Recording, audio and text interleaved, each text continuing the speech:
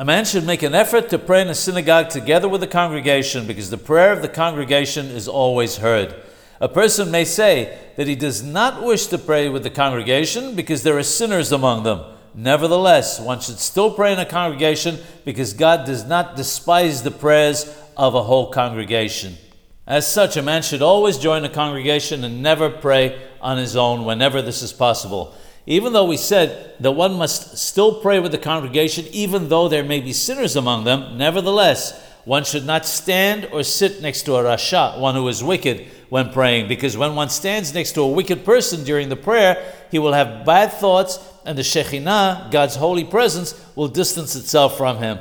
Even though the Shelah HaKadosh says that if a righteous person prays with kavanah, with concentration, the wicked person will not affect his prayer, nevertheless, one should avoid it whenever possible.